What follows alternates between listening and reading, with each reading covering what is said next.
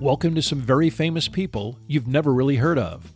Bite-sized biographies of the famous, the infamous, and the quirky in less than an hour. My name is Philip D. Gibbons, and there is more information about me, this podcast, and a bibliography at someveryfamouspeople.com. At the conclusion of Part 2 of this presentation, there will be additional suggestions concerning further information about today's subject, Ian Fleming.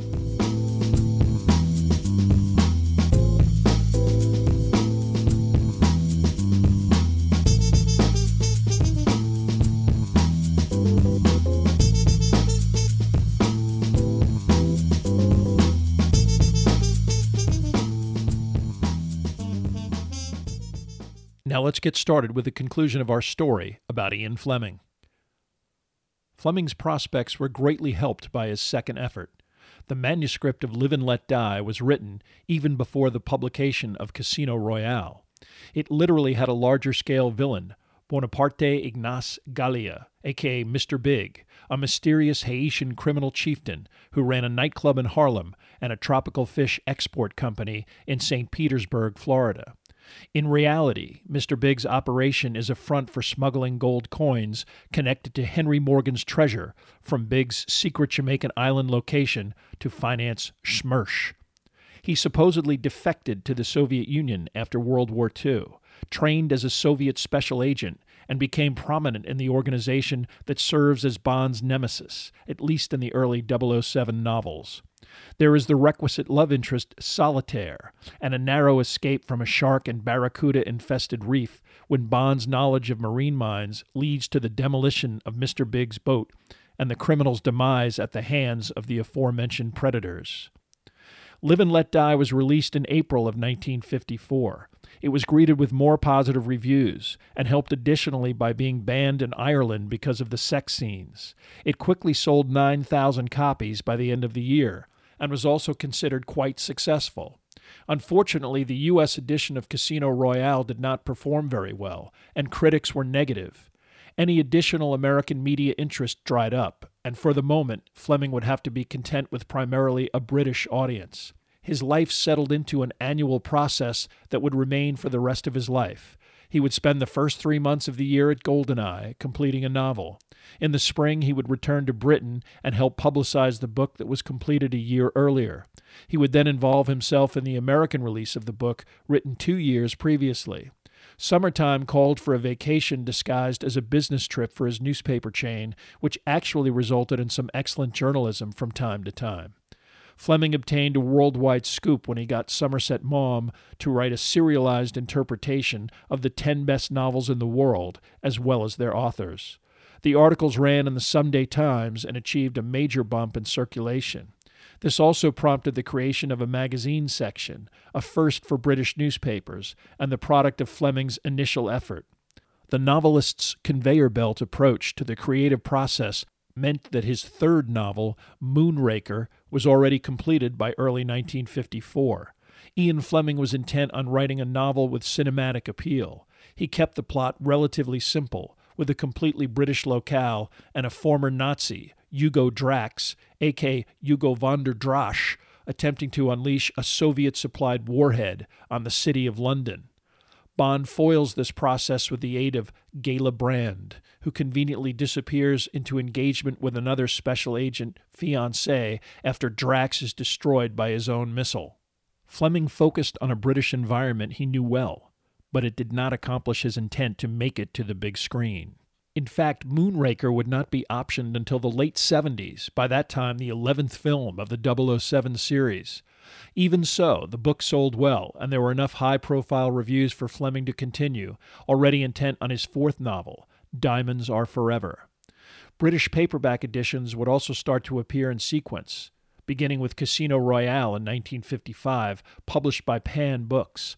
These very inexpensive versions of the Bond novels would routinely sell into the tens of thousands of copies and help bring 007 to a much wider audience.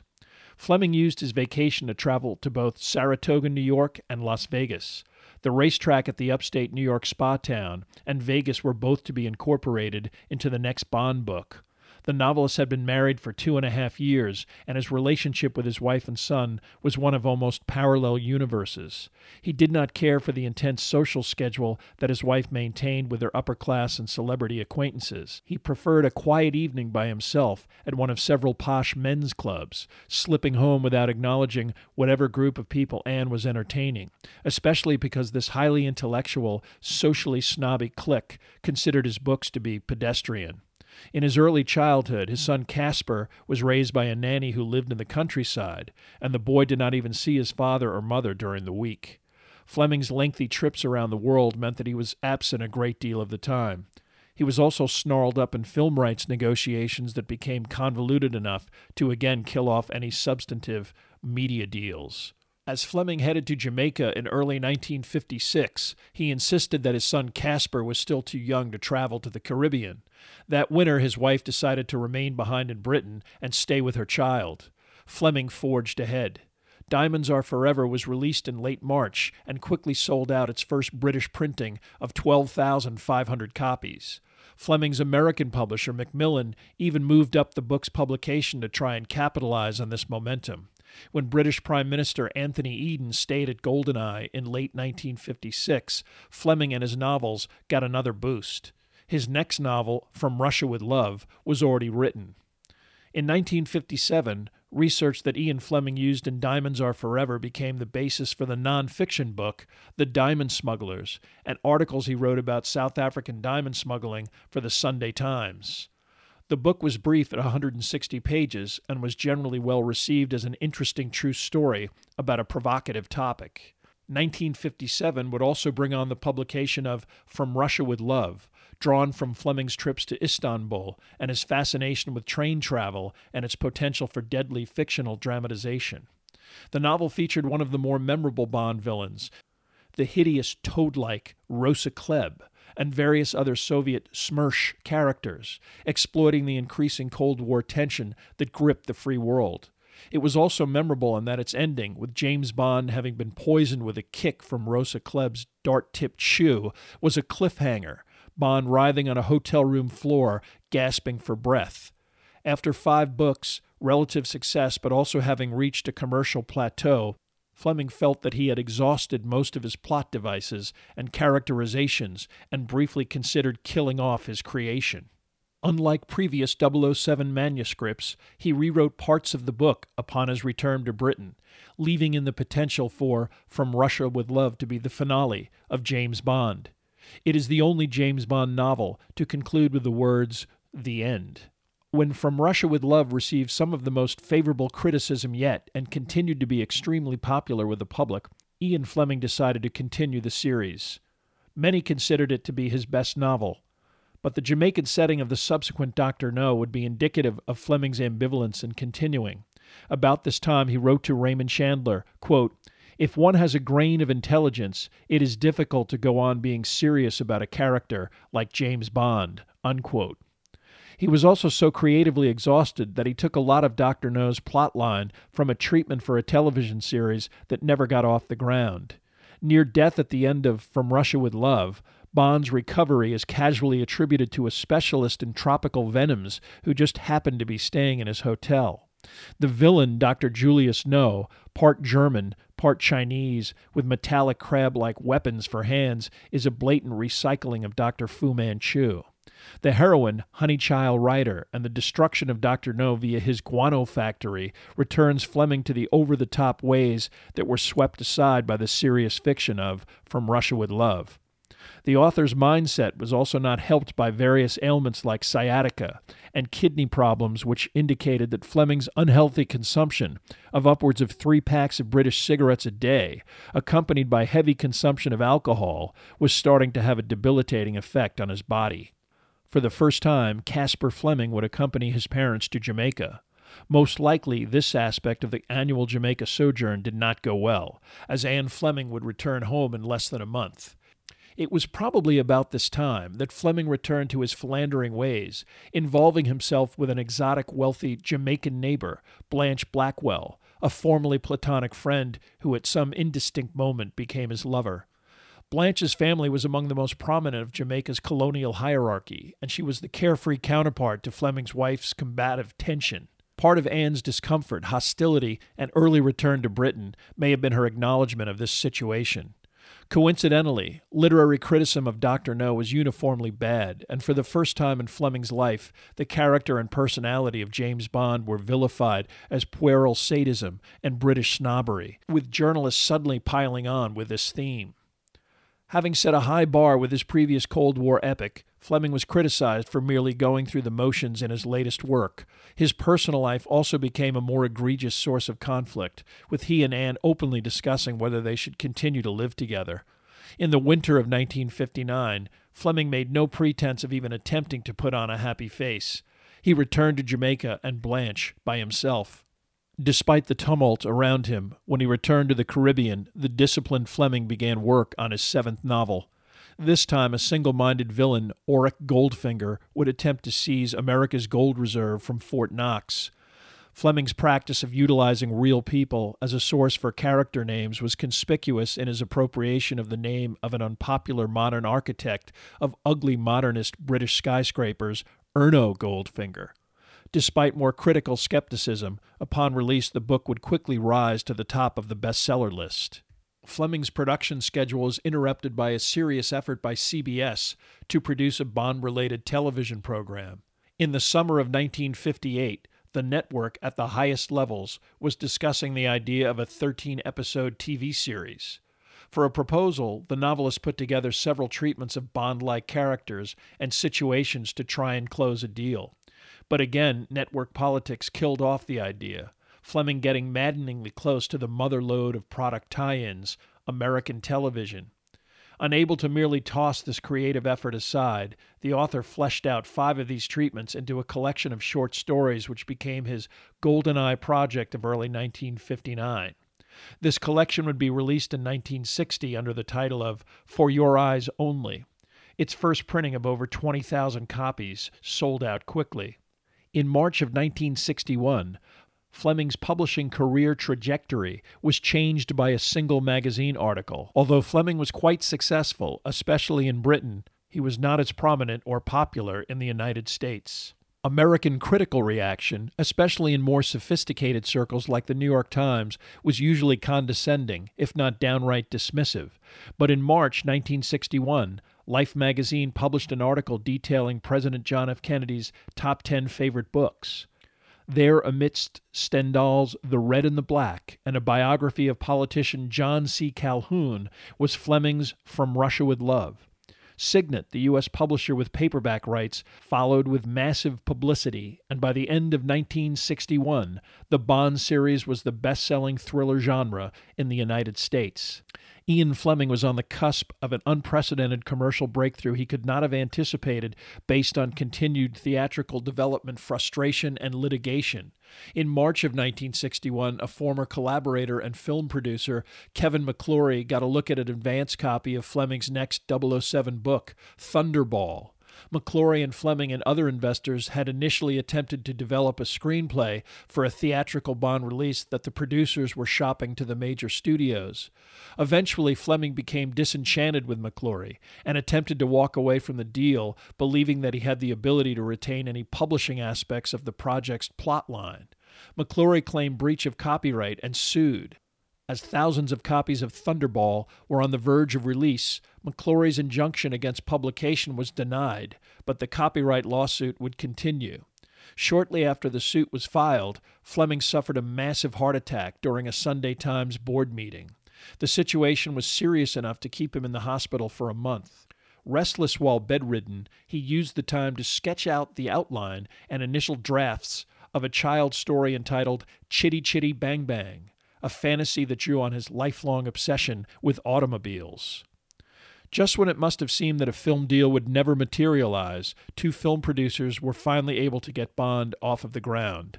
Harry Saltzman had optioned the film rights to several of the Bond books and teamed with another producer, Albert Cubby Broccoli, to form a company, Eon Productions, to produce Bond.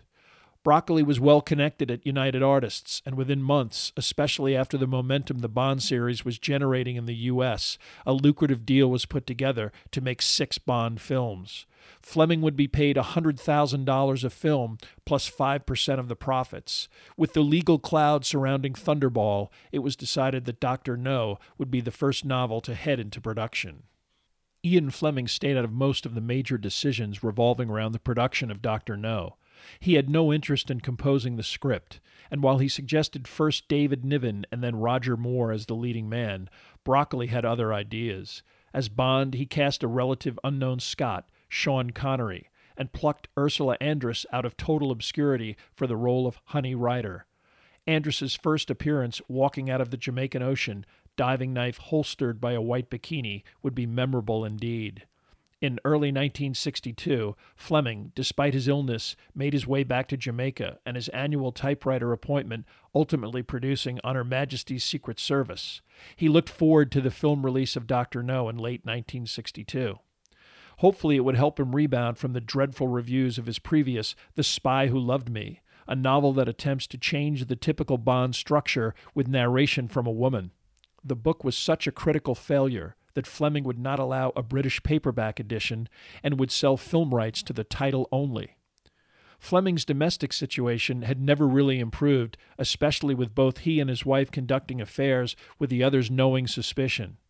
Blanche Blackwell solved the distance problem by frequently meeting Fleming during his research tourism, and Anne was conducting an affair with a prominent politician, Hugh Gaitskell, who might have become prime minister but for the ill health that killed him in January of 1963. Anne also spent much of her time complaining that the various homes they lived in were practically demeaning.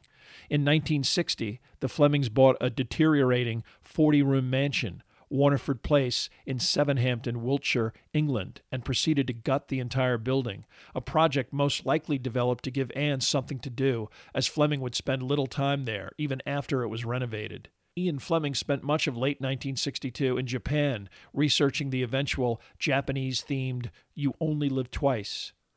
Professionally, in mid-1963, Ian Fleming was starting to ride the crest of a very high wave. On Her Majesty's Secret Service had 42,000 copies ordered in advance and quickly sold into a second edition. While Dr. No, the motion picture, would receive lukewarm reviews, it was a box office success in both Europe and the United States. The film also increased the popularity of the entire Bond series. With his 12th novel, You Only Live Twice, in the can, Fleming was now one of the most famous and successful writers in the world. But he was also in failing health, and he knew it. He would spend the last year of his life arguing with his wife over her extravagance in decorating their new home and being relatively depressed and miserable. He began to give away some of his expensive wardrobe to close friends, especially as much of his clothing no longer fit. In January 1964, Fleming returned to Jamaica, his work schedule cut to 90 minutes a day. He had a plot challenge on his hands, as he had used James Bond's obituary as a device to end You Only Live Twice.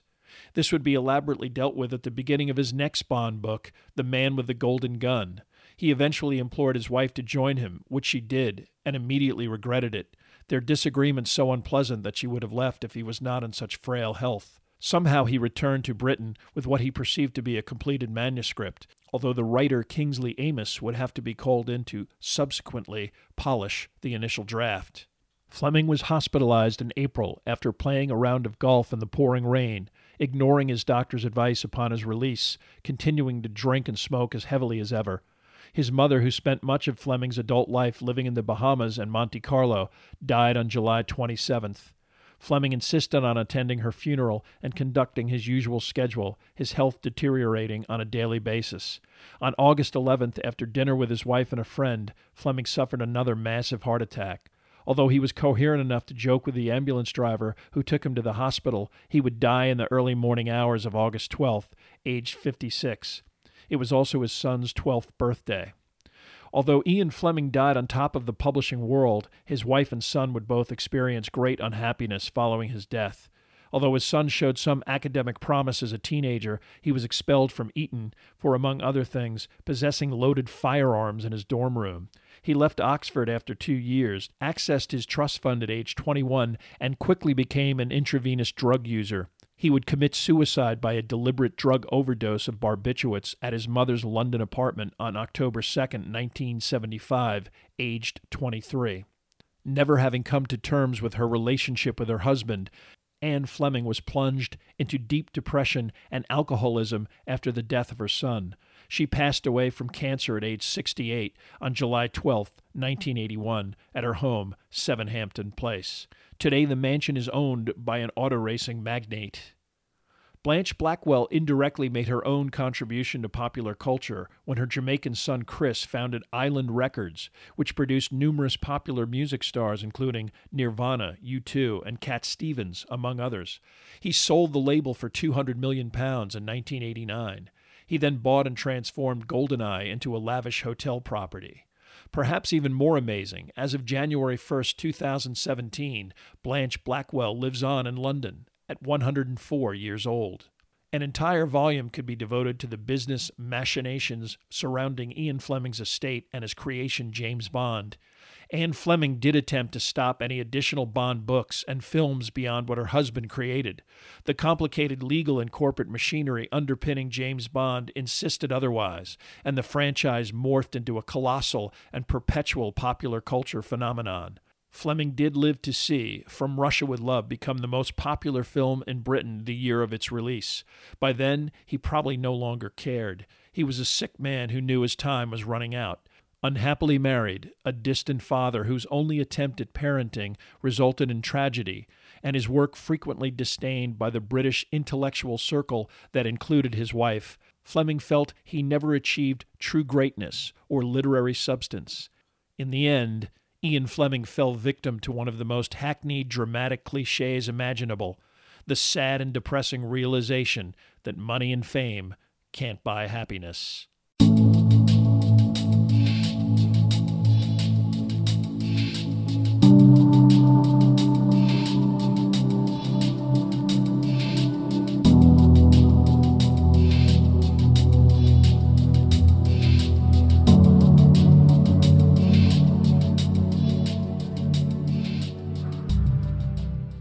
Thank you for listening to part 2 of this podcast about Ian Fleming. Much of the information for this podcast came from the books Ian Fleming by Andrew Lycett and GoldenEye, Where Bond Was Born, Ian Fleming's Jamaica by Matthew Parker. There are also additional photographs, bibliographical and music information at someveryfamouspeople.com. If you have enjoyed this presentation, please like us at our Facebook page, Some Very Famous People, and follow us on Twitter at Philip D. Gibbons. Also rate us on iTunes, and if you have the time, leave a brief review. A link is provided at the website.